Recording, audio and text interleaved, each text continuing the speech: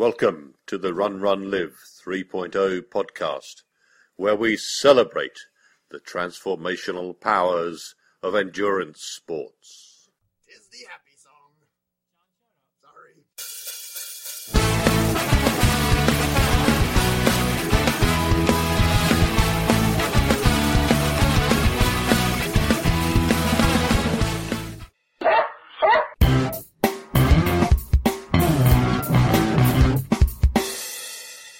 Hello, my friends, and welcome to episode 3-269 of the RunRunLive podcast.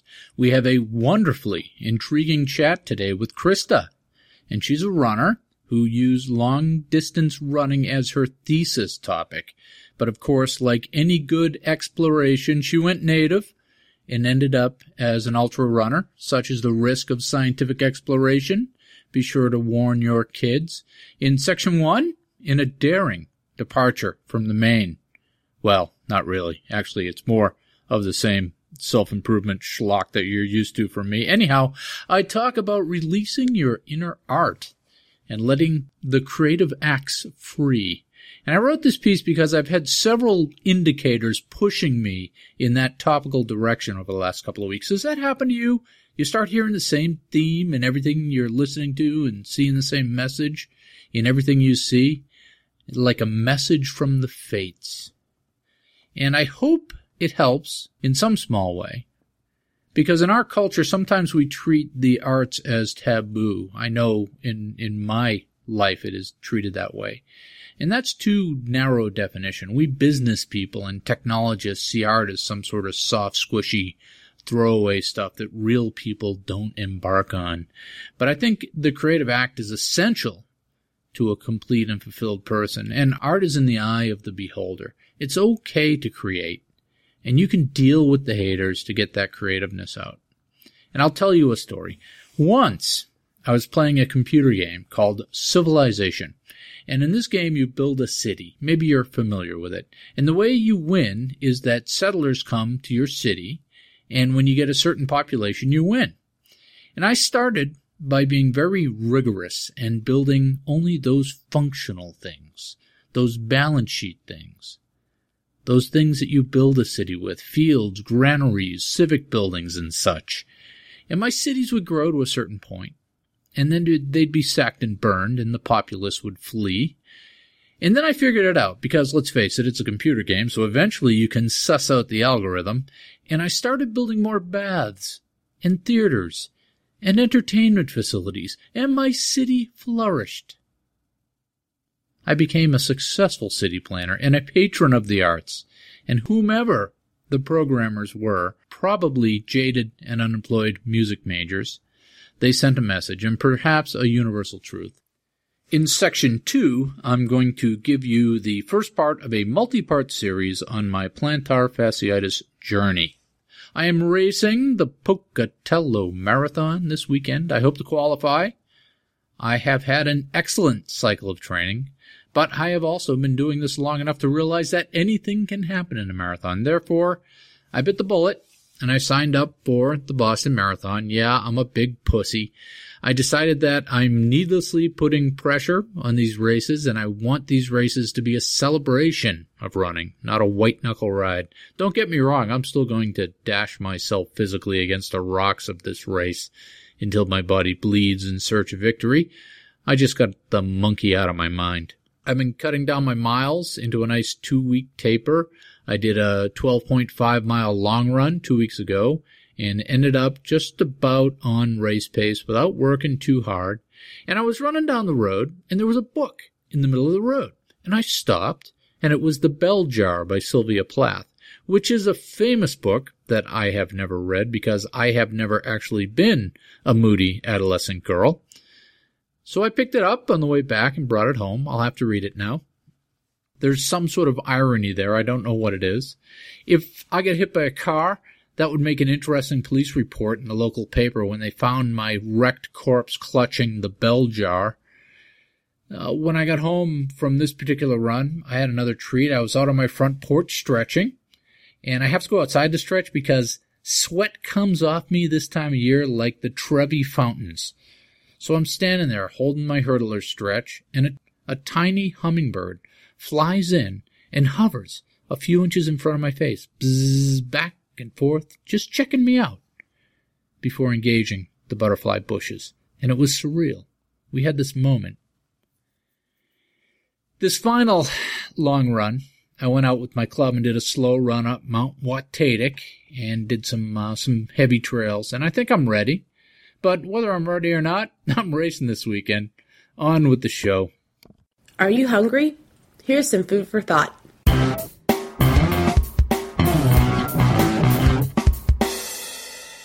Releasing your inner art, meeting the muse halfway. What wonderful art is inside of you? How many great symphonies unperformed? How many daring landscapes unpainted? How many beautiful and thoughtful novels lay moldering in the lower right-hand desk drawer of your mind? Well, why don't you let them out? Why are you keeping this immense beauty from the rest of us? You do us a disservice. I'm going to ask you today to start working on that art. And first, let's talk about why you're not working on that art, on your art. Why? Because you're not an artist. Because you're afraid. Because you're waiting for inspiration. Because you're too busy. Don't tell us you're not an artist. Do the voices in your head say things like, I'm not a writer, I've never published a book, or what I do isn't art, it's a hobby, I'm not good enough, or I've seen the real artists and they are amazing, I'm not an artist?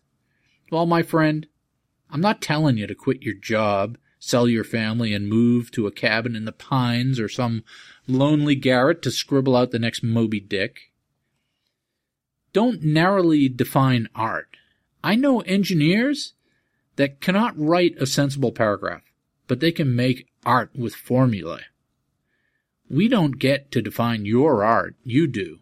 Your art is that thing that you have always wanted to create. Your art is that creative project that you've been thinking about for years, and it hides in the creative part of your consciousness nagging at you. And maybe you've started this project before, maybe more than once, but the muse failed you, and you could not overcome that artistic resistance. Your art could be the next great American novel. It could be a great symphony composed for tapping on plastic soda bottles. It could be the fantastical construct of mathematical or fractal beauty. It could be carving gargoyles from the rocks in your front yard. Whatever it is yours. And you know what it is, and you need to set it free.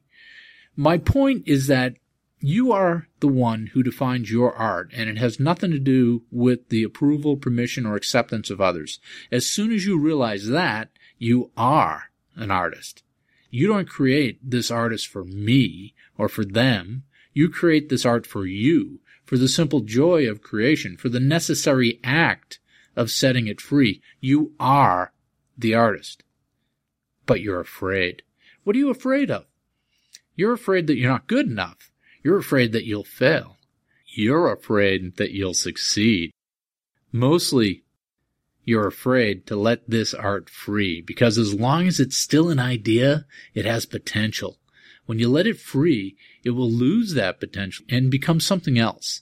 You will have lost the dream of one day creating that wonderful thing. And the loss of that potential scares you.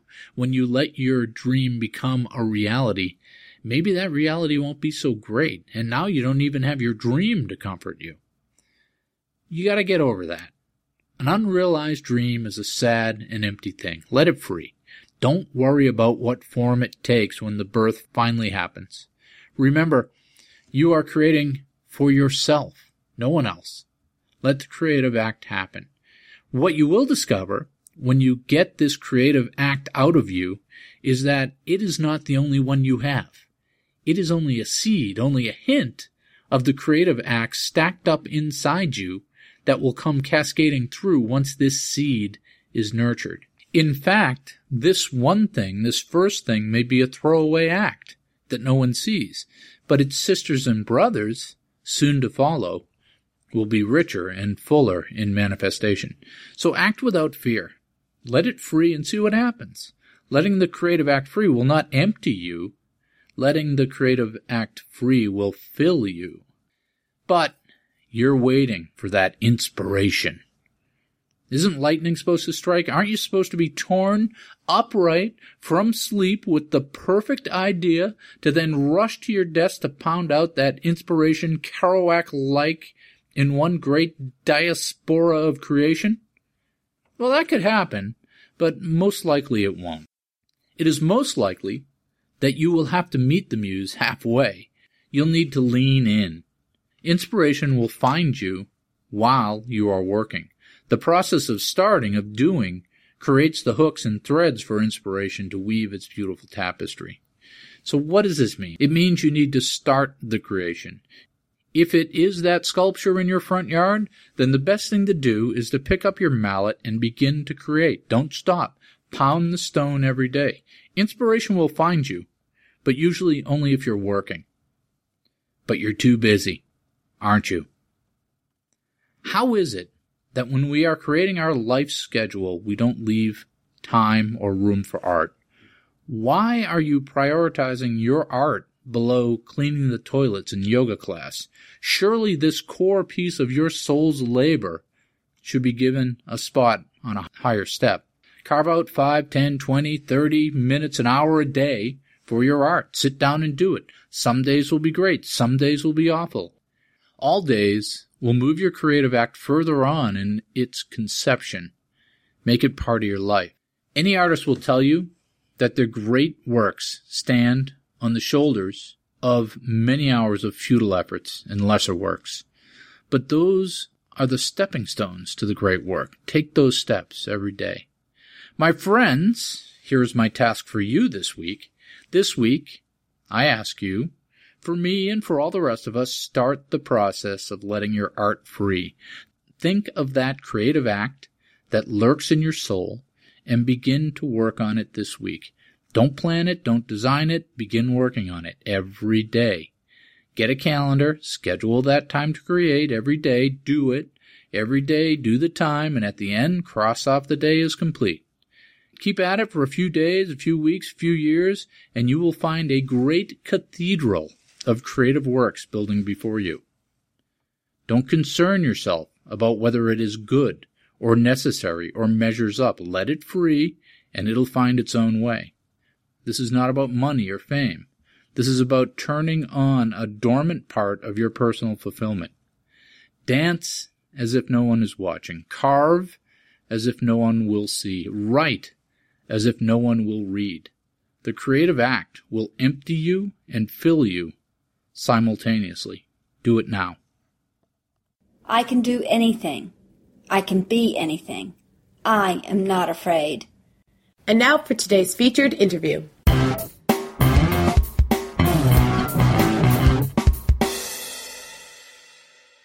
So now, Chrsta, we are recording. Yay. So are you? How's it out there in California? Where in California are you? I am in Ventura, California, which is a little bit between Santa Barbara and Los Angeles. So it's a little cozy beach town. Yeah, I think I know of it. I don't know if I've been there, but I know of it. It's very pretty out there. Yeah, it's a beautiful day. I'm excited to go on my run after our great conversation. Yeah, well, I'm excited to have lunch. I'm going to run tonight. I'm going to go down the track and do some tempo work because I'm a week out, just 8 days out from a marathon. It's going to be a night marathon, not a night marathon, but it's going to start at 7 o'clock at night, so I'm trying to acclimate myself. Yeah. So I'm going to go down the track tonight because it's currently like 95 degrees out here in Massachusetts. Oh, my gosh. So by the time I get to the track, it'll be probably, high 80s, which is perfect. Just a little light tempo work.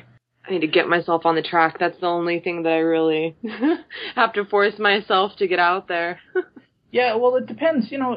I find it is very valuable because it allows me to isolate the variables in my running, right? So if you're out in the woods, there's too many variables. If you're on the road, there's too many variables, especially around here where it's very hilly. Mm-hmm. So if I get on the track, I can look at the 100-meter splits and isolate everything so I'm practicing that specific pace and form and mechanics that I'm trying to get to, right? Mm-hmm. So it's not necessarily effort or, I'm going down the track to punish myself. I'm going down there in my experiment of one, to isolate as much as I can so I can learn to run better. Yes, I agree. Right? That's awesome. Although occasionally there is some effort and some pain involved. So you're a scientist. I am a budding scientist. A budding social scientist, and you're synergizing running, and specifically ultra marathon running, with the clinical sciences in a way. It's kind of cool. I was about halfway through my master's, and right at the beginning of, picking what I wanted my topic for my thesis to be, and everyone else in my cohort was kind of, doing typical psychology stuff, looking at, cognition and memory, and even stuff as far as drug addictions and stuff like that. And, I was sitting there going, I don't want to talk about any of this, and I'm the type of person, like, if I'm not passionate about something, I can't do it. I can't. So I had, a meeting with one of my mentors, and he was like, and I was telling him about ultra running and my goal for running my first ultra, and he's like, you should really do your thesis on ultra running. And it was like, an epiphany hit me, and I was like, I should do that. And, I started looking to see if there was any research out, and, there's a few articles on, like, the experience of flow while ultra running, which was really cool, and there was a few about, addiction and ultra running, which was really interesting. And I eventually decided that, well, not decided, but I realized there's no research kind of looking at, like, I personally feel like the reason I love trail running so much is because I'm out in nature. And I feel like that has, like, a specific benefit compared to, like, running on the road or, running on a treadmill at the gym. And a lot of ultra runners that I talked to, said that they do it for that. They do it to be out in nature. They do it for the trail. And, the long distances was just kind of like an organic growth from wanting to spend more time in nature. So I wanted my thesis to kind of investigate that area. Is it a personality factor that's going into this? Are ultra runners different sorts of people? Right. Is this, are we returning to our roots, being like the primal hunter-gatherer, and that's why we love running in nature? And I just wanted to begin the investigation of that area, because honestly, no research has looked at the unique benefit of the combination of trail and ultra running up to this point, which blows my mind, because I feel like a lot of ultra runners in particular, I've noticed, were ex-addicts or, have addictive personality types, or even a sensation-seeking personality type, kind of just like seeking for something more in life, and they use ultra running as that. Or they use a coping method, a positive coping method. And I think for my dissertation, I'm going to take it a step further and, look at it as like a positive addiction, because people see it as a negative addiction, or the term addiction is negative, but it's actually, I think there are positive addictions that we can have. And I think that long distance running in particular is one of those that is so deeply rooted in our history that it's a vital asset. So I guess since I wrote my thesis, in the beginning everyone was kind of looking at me like, what are you thinking? You're writing your thesis on trail running? And I was like, yep, I'm going to do it, and I just, powered through it. And it was a lot of combining from different areas. I had to do a lot of writing about how nature benefits well-being and how running benefits well-being. So therefore, A plus B equals C, Yeah. So it's interesting, because we were talking before, it's very hard to quantify. I would think there's probably some fairly rigorous studies out there on endurance, where I know people have studied, like being trapped in the lifeboat for 20 days and what that does to people and that sort of thing. But, I don't think anybody's ever done rigorous studies of ultra running and all that stuff. It's hard to get to the science, because how do you measure that, right? Like you said, how much of that is causative, or how much of that is just, that's the kind of person? Yeah, I mean, that's what I was trying to figure out, because I personally feel like when I hang out with ultra runners, or when I run with other ultra runners, it's a different feel. You know what I mean? Like, you feel, it's like kind of like a family vibe. When you go to an ultra marathon, it's like everyone's your friend. When you line up to a 5K, you don't speak to anyone. And that, I just think it's personality. And actually in my thesis, what I did find it was personality. Ultra runners were a lot more similar. They were more expressive, they're more conscientious, they're more dedicated. They also were a little bit more neurotic, which I found hilarious.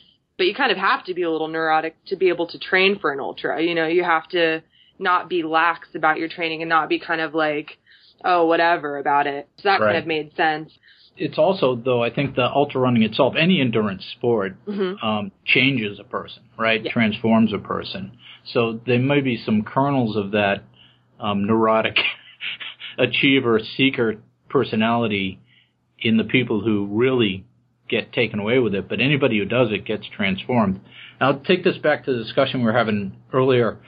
I heard a study last week. They were talking about it on NPR about the meditation study, where they actually got people to volunteer for, like, I don't know, it was 9 weeks or something. They just basically went someplace and made them meditate, and they measured the brain. And what they found was, similar to what you're saying, they were able to show that the brain chemistry changed, and the brain structure changed, and all the stuff that goes with that, the coping skills, the attitudes, you know, all that stuff changed as well. And I'm willing to bet that endurance running, specifically, you know, trail running, up to the ultra distances, does the exact same thing, because I think that's what I get out of it. Yes, I agree. And that's actually my kind of like pipe dream for a dissertation. I don't know how I would go about getting it done, but one of my mentors was like, okay, you know, we kind of need to get more scientific about this as far as, you know, not just being subjective, like, how do you feel about running? You know, actually measuring the brain changes. So, you know, if I were to create my dream study, it would, you know, take, you know, a group of probably like half marathon runners and measure the cortisol levels in their brain pre and post run, and also pre and post a training program for an ultramarathon, and to see how their brain chemistry changed during that time period would just be so fascinating to me. But I would have to get connected with a neuroscience major for that and some nice grants, money grants for that. Yeah, so, but like you're saying, I think we already know the answer. We just have to prove it scientifically. Yeah, and that's one of my goals, because, you know, I think it was about a year ago there was an article going around that ultra running is bad for you, bad for your heart, and all this kind of stuff. And it kind of sparked a lot of outrage in the ultra running community, I think primarily because a lot of them feel like, and myself included, ultra running has so many benefits, you know, in running in general, trail running in general, being out in nature, whether it's running or walking, is like, I mean, I feel like it's a piece of the pie for our well-being. It's a primal need. And going back to when you're talking about the meditation, my undergrad research focused on flow, which is when any activity, whatever you do that makes you feel alive and drives you and kind of fulfills that inner void that you ever experience. That's so when you find yourself in the zone. Exactly. It's referred to as in the zone, when you hit that sweet spot, when you just kind of, you forget about everything else but what you're doing, and you're able to kind of, like, your brain is like, it releases itself, you know what I mean? And that's what I feel like when I run. You know, I've felt that swimming, you know, going on hikes, and I think as long as a person can do something like that, then they're enhancing their well-being. In my thesis, I argue that ultra running, trail and ultra running in particular, is like the optimal activity, because, you know, you get the physical benefits, you get the neurological benefits, and it increases your coping methods in all other areas of your life. So it's kind of like, it's a super pill. You know, if running could be bottled into a little capsule, like the benefits of running out in nature, it would be the best-selling drug in the world, but people are afraid of running. And I'm still boggled as to why, you know, they won't even try to start hiking. But, you know, I've gotten my fair share of friends to start running, so making my impact little by little, I think. Well, I think a couple of things. When you look at the people who say, you know, running's bad for you or ultra running's bad for you, there is a line somewhere where it's too much of a good thing, right? We know people who have gone out and given themselves arthritis or other career-ending sort of injuries by just overdoing it, right? And I think that's just a question. That's not the ultra running that's doing it. It's the, you know, my friends who do road marathons. It's not the activity that's breaking them. It's the fact that they went at it too hard for too long. You know, so like any other life skill, you got to learn what the correct dosage of that is. Exactly. I agree 100%. And I think that there's going to be extremists in any area.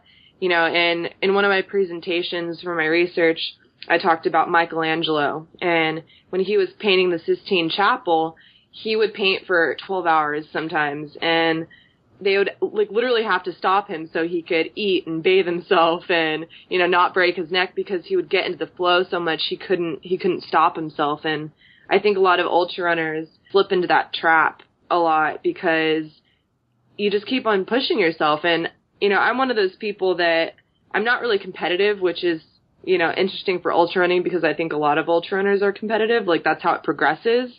But, I mean, for my first ultra, I didn't care about my time. I wanted to get the miles in. And I was very aware of that threshold. And I knew that if I pushed myself in the first half too hard, there's a good chance I wouldn't be able to finish. So for a seasoned veteran who's been running for a long time, I bet it gets a little bit harder as you get stronger, you know, and as you see your body being pushed to the brink. I mean, I think the runners in Badwater are going right now. That's a perfect example. Yes, they are. Yep. I know some folks down there. Yeah, right now, some folks that we've talked to before. Oh, you know, I ask myself, you know, when I first started this and I first saw my first 100-mile finish, you know, not me personally, but I first witnessed it. You know, I asked myself the question, like, could I ever do this? Could I put myself through this brutal experience? And I'm still, the more that I run, you know, that now that I've finished a 50K, I'm like, oh, you know, a 50-miler doesn't seem so bad. Yeah, and it's, but the folks at Badwater, you know, I've been watching them talk all week. They love it. Mm-hmm. It's like, okay, you're running 140 miles in 121-degree heat.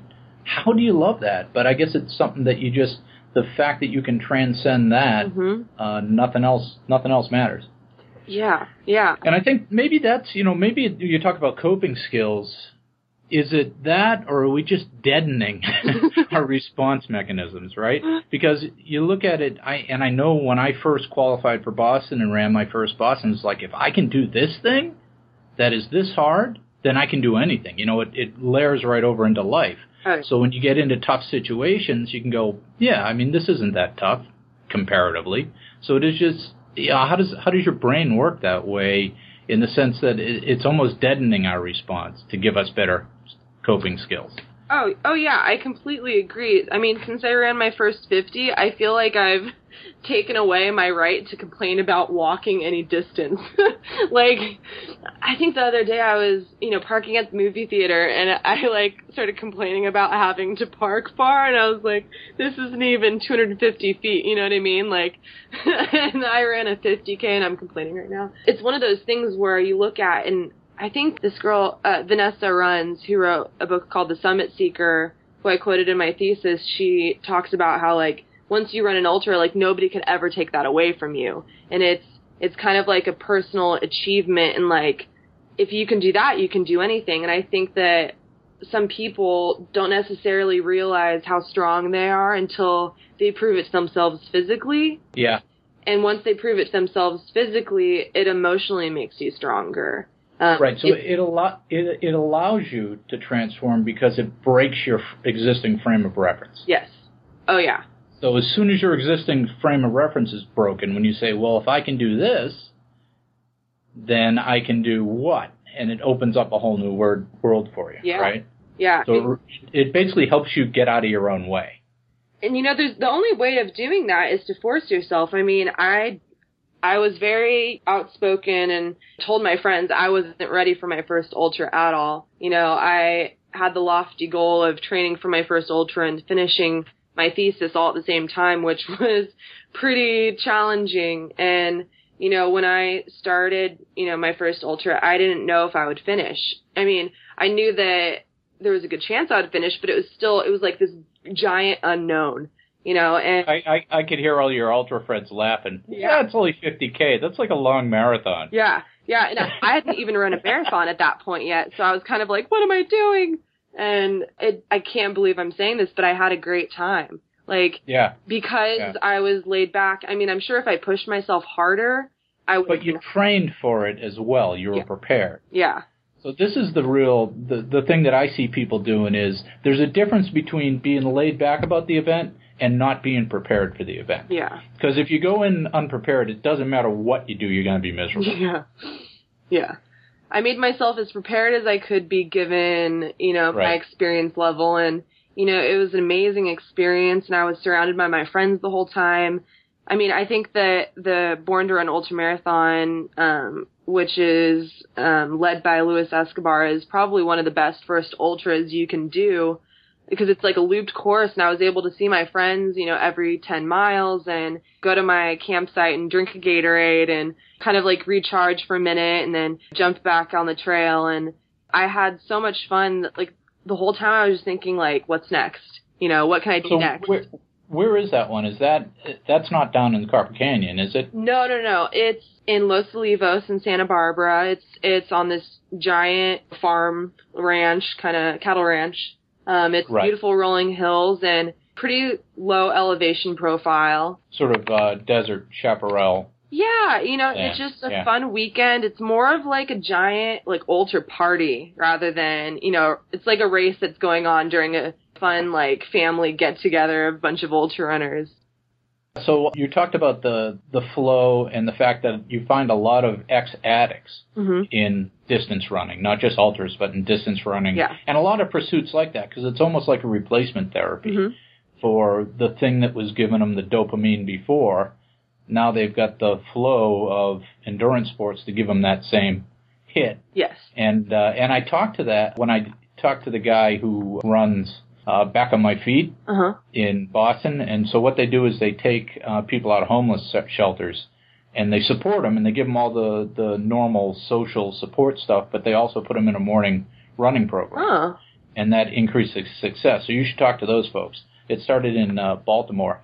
But, I put that question to him. He's like, yeah, we all think that, but at the end of the day, this is a much better addiction, a much more positive addiction than the other one, right? So, yeah, I mean, to even take that a step further, right when I was starting my thesis, for a brief time I was considering doing it on running therapy, which I think a lot of people don't even know exist at this point. There's a San Diego running therapy clinic, actually, and the therapists take their clients out on runs, and there is research that shows the clients are able to kind of reach deeper levels of introspection and self-realization and make progress where before, when they were confined inside a room, not in nature, it's confining. If you think about it, when we're inside, we're not in our natural element, and that if we're physically confined, is that actually emotionally confining us too? So I think, like, the term, like, run free, like, that's been so popular, especially from Born to Run,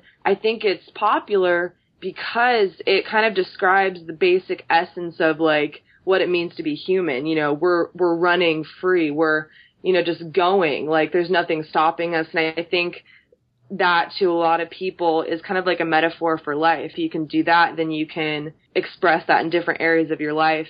And it's so simple, but I'm still only beginning to do my research on it, but it's, I mean, if you put the metaphysical stuff aside and say, your brain, your body is a system, and depending on what inputs you put in, you're going to get certain outputs. So if you take yourself out of your stressful environment and put yourself out in the trails, unless you're being attacked by cougars or bears, that's your input's going to be very positive inputs. The nature and the everything. And the lack of the stressors, you're going to get a much better output, right? Yeah.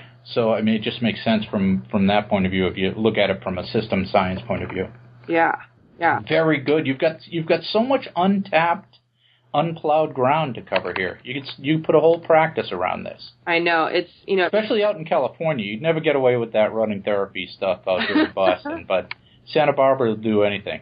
Oh, yeah, and I think it's great because I think the psychologist in San Diego, he has, like, a normal practice too, and he offers his clients like a 30% discount or something to go running with him. And I think 80% of his clients, he said, go running with him instead. And I'm like, that's amazing. You're getting people to exercise and you're, improving your ability to help them improve their lives. I mean, I feel like anytime I go on a run with friends, it's, running therapy. And also, one last bit with ultra runners, the social aspect of it is huge. The social support, I think, is, almost one of the biggest factors contributing to ultra runners, like, sense of well-being and, like, the social interaction. Like, like, think about it, because back when we were, But how is that different from any other tribe or any other community? Oh, it's not. But I think that in comparison to, like, people who run shorter distances, they're a lot more individual. The lineup of, like, a 5K, like I mentioned earlier, nobody talks to each other. They don't really socialize. They're not, like, I mean, some do, right. There's always the outliers, but... Yeah, I think the trail running attracts those kind of people as well. Going all the way back to high school, there's a big difference between the guys who run track and the guys who run cross country. Yeah. So it's just part of the same thing. No, I agree with you.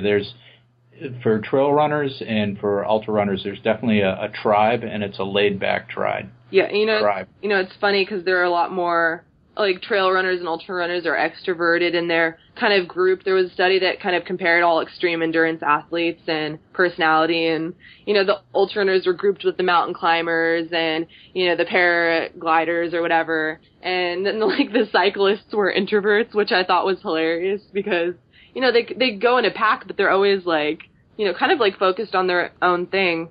But it's just interesting how people, like, personality contributes to people's desire to choose certain activities. Yeah. So it's interesting because it definitely fills a void in your life if you're that kind of unsettled seeker type person. Yeah.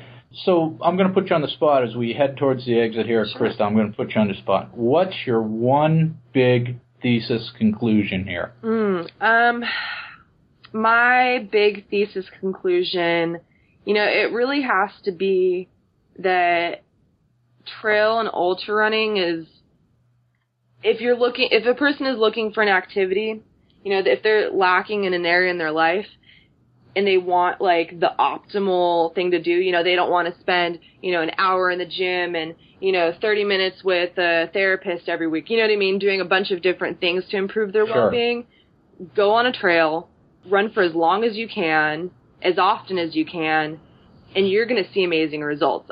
100% guaranteed. There's no way that you can ever run an ultramarathon and not be a changed person for the better. At least that's, my opinion and what I'm going to try to prove, with my dissertation. And, my thesis, showed that people who are out on a trail and run long distances experience such a greater experience of flow compared to anything else. And flow is, a direct contributor to well-being.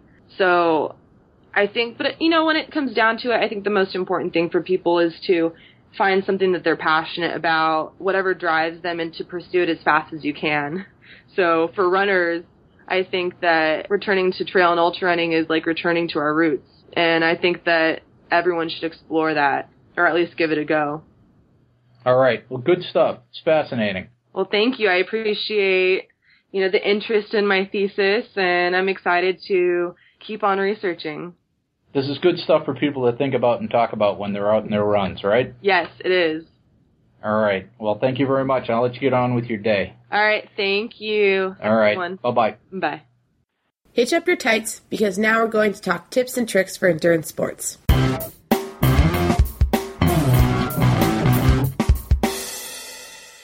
Recovering from plantar fasciitis, Part 1. Over the last 24 months, I have gone from the height of being a qualified marathoner, ultra runner, triathlete, and ultra mountain biker to the low of not being able to do anything outside of a few paltry calisthenics and a few sad minutes on the elliptical machine. I was laid low by that most insidious of running injuries, plantar fasciitis. Over the last 9 months, I have built my base back from a couple easy runs a week to 50-plus miles a week and a marathon a month. I've worked through and beaten back plantar fasciitis. This article is the first in a series of articles on what I discovered in that process. I will document my battle and the multitude of false cures, what worked and what didn't.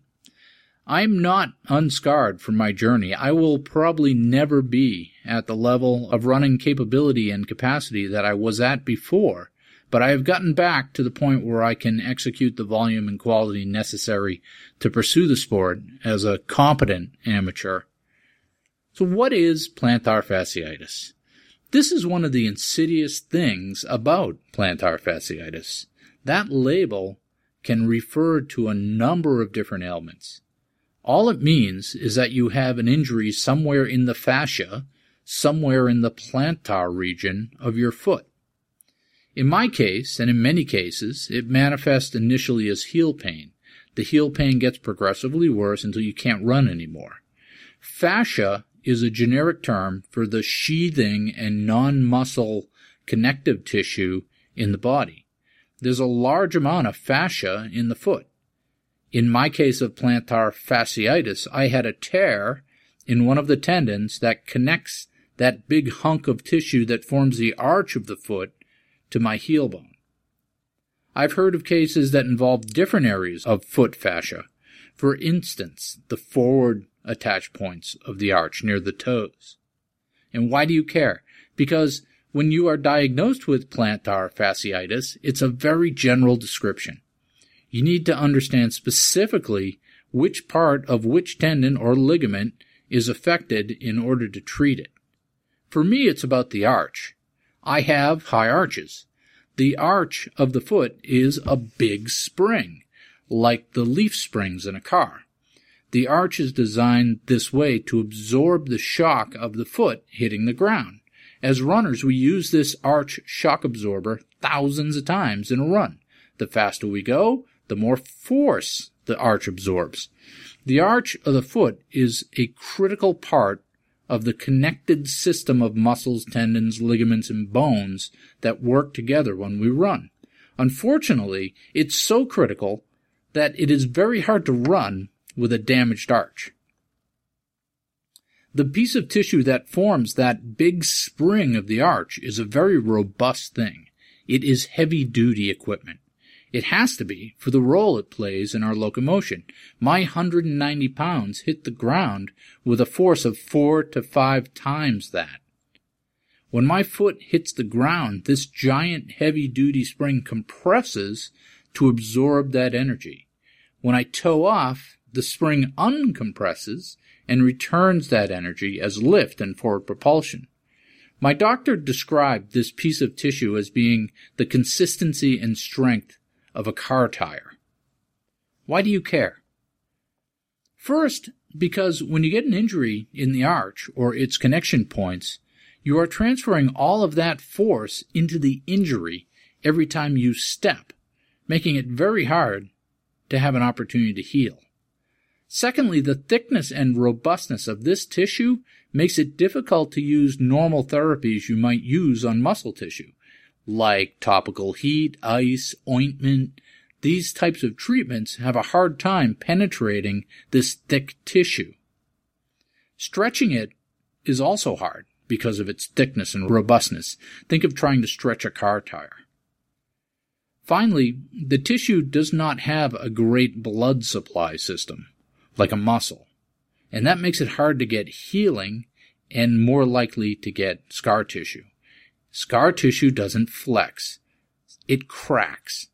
Having a chunk of non-compressible, non-stretchable scar tissue in this arch system means it will never, ever really heal.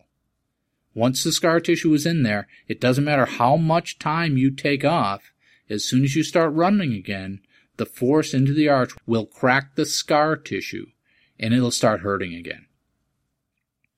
What are the symptoms? Common symptoms for plantar fasciitis is some sort of pain or ache in the foot. Mine manifested as an achy heel. It was hardly noticeable at first. I thought I had maybe trod upon a rock in the woods and picked up a small bruise. And certainly it was nothing to worry me or to make me think I should stop running. It slowly and progressively got worse until finally it was quite sore, and I went to the doctor. I could still run on it, it just ached. This ache for me, because of where the tear was on the attach point in the heel, was on the bottom inside of the heel, not the point of the heel. The ache is about 1.5 inches towards the center of the foot where the arch meets the foot. Remember, plantar fasciitis is a general description, and the location of your actual injury could be anywhere in this general area. One sure sign of plantar fasciitis is that it will hurt like hell when you get out of bed in the morning and take those first couple steps into the bathroom. And this is because as you sleep, the arch of the foot contracts, and when you step on it, it is stretching out for the first time in that day. And in summary, for part 1, for this first article, I realized that I had plantar fasciitis in June of 2011. It is now September of 2013.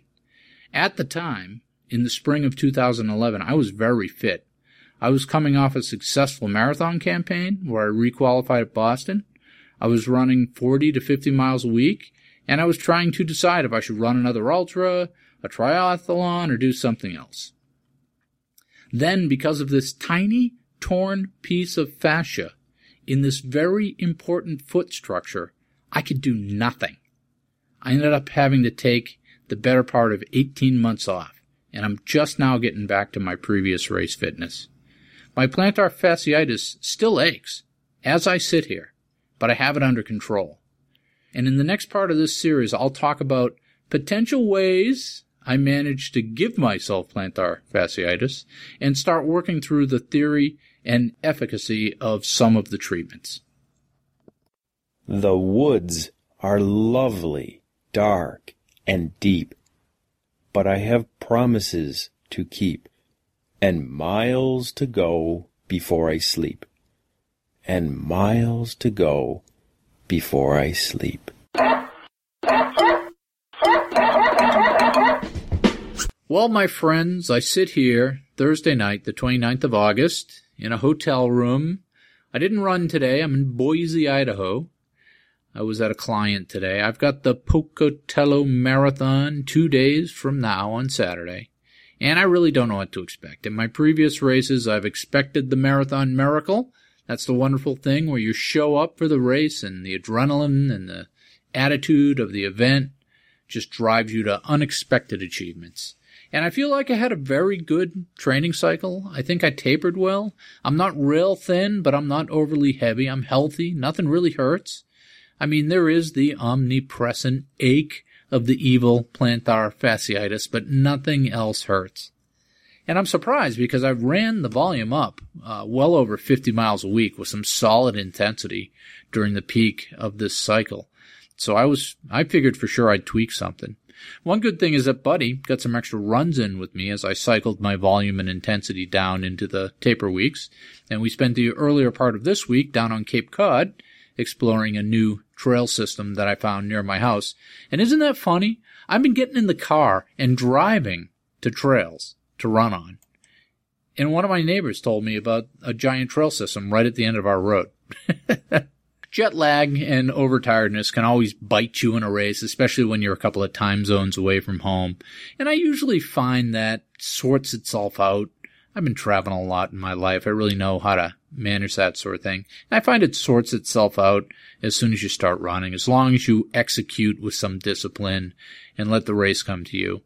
I've been trying to meditate more and be present and aware instead of just charging around like a neurotic teenager all the time. I'm a work in progress, even at my age.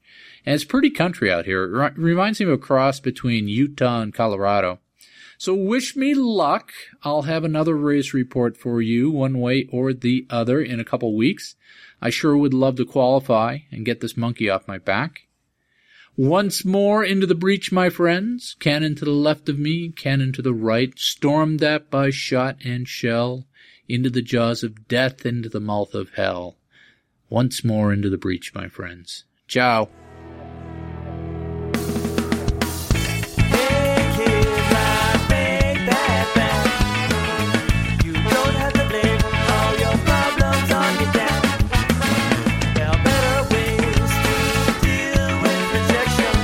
Thanks for listening, folks. I do appreciate your support. Run Run Live is a free service for you because I like writing and telling stories. I also love to meet folks, so feel free to reach out to me at Gmail or any of the other social networking sites. I'm CYKT Russell, and as you know, that's Chris Yellow King Tom Russell with 2 S's and 2 L's. My website is www.runrunlive.com. And most, if not all, of this content is posted out there. If you want the show notes to magically show up in your inbox when I publish a show in a beautiful HTML wrapper, you can subscribe to the mailing list at my site. It's a useful thing if you're moved by something I say or interested and would like to see if what I wrote is the same thing. You can find it there, and it also has all the links to everything and everyone that I talk to and about. Other than that, my friends, thank you for the attention. Do epic stuff, and let me know if I can help. Ciao.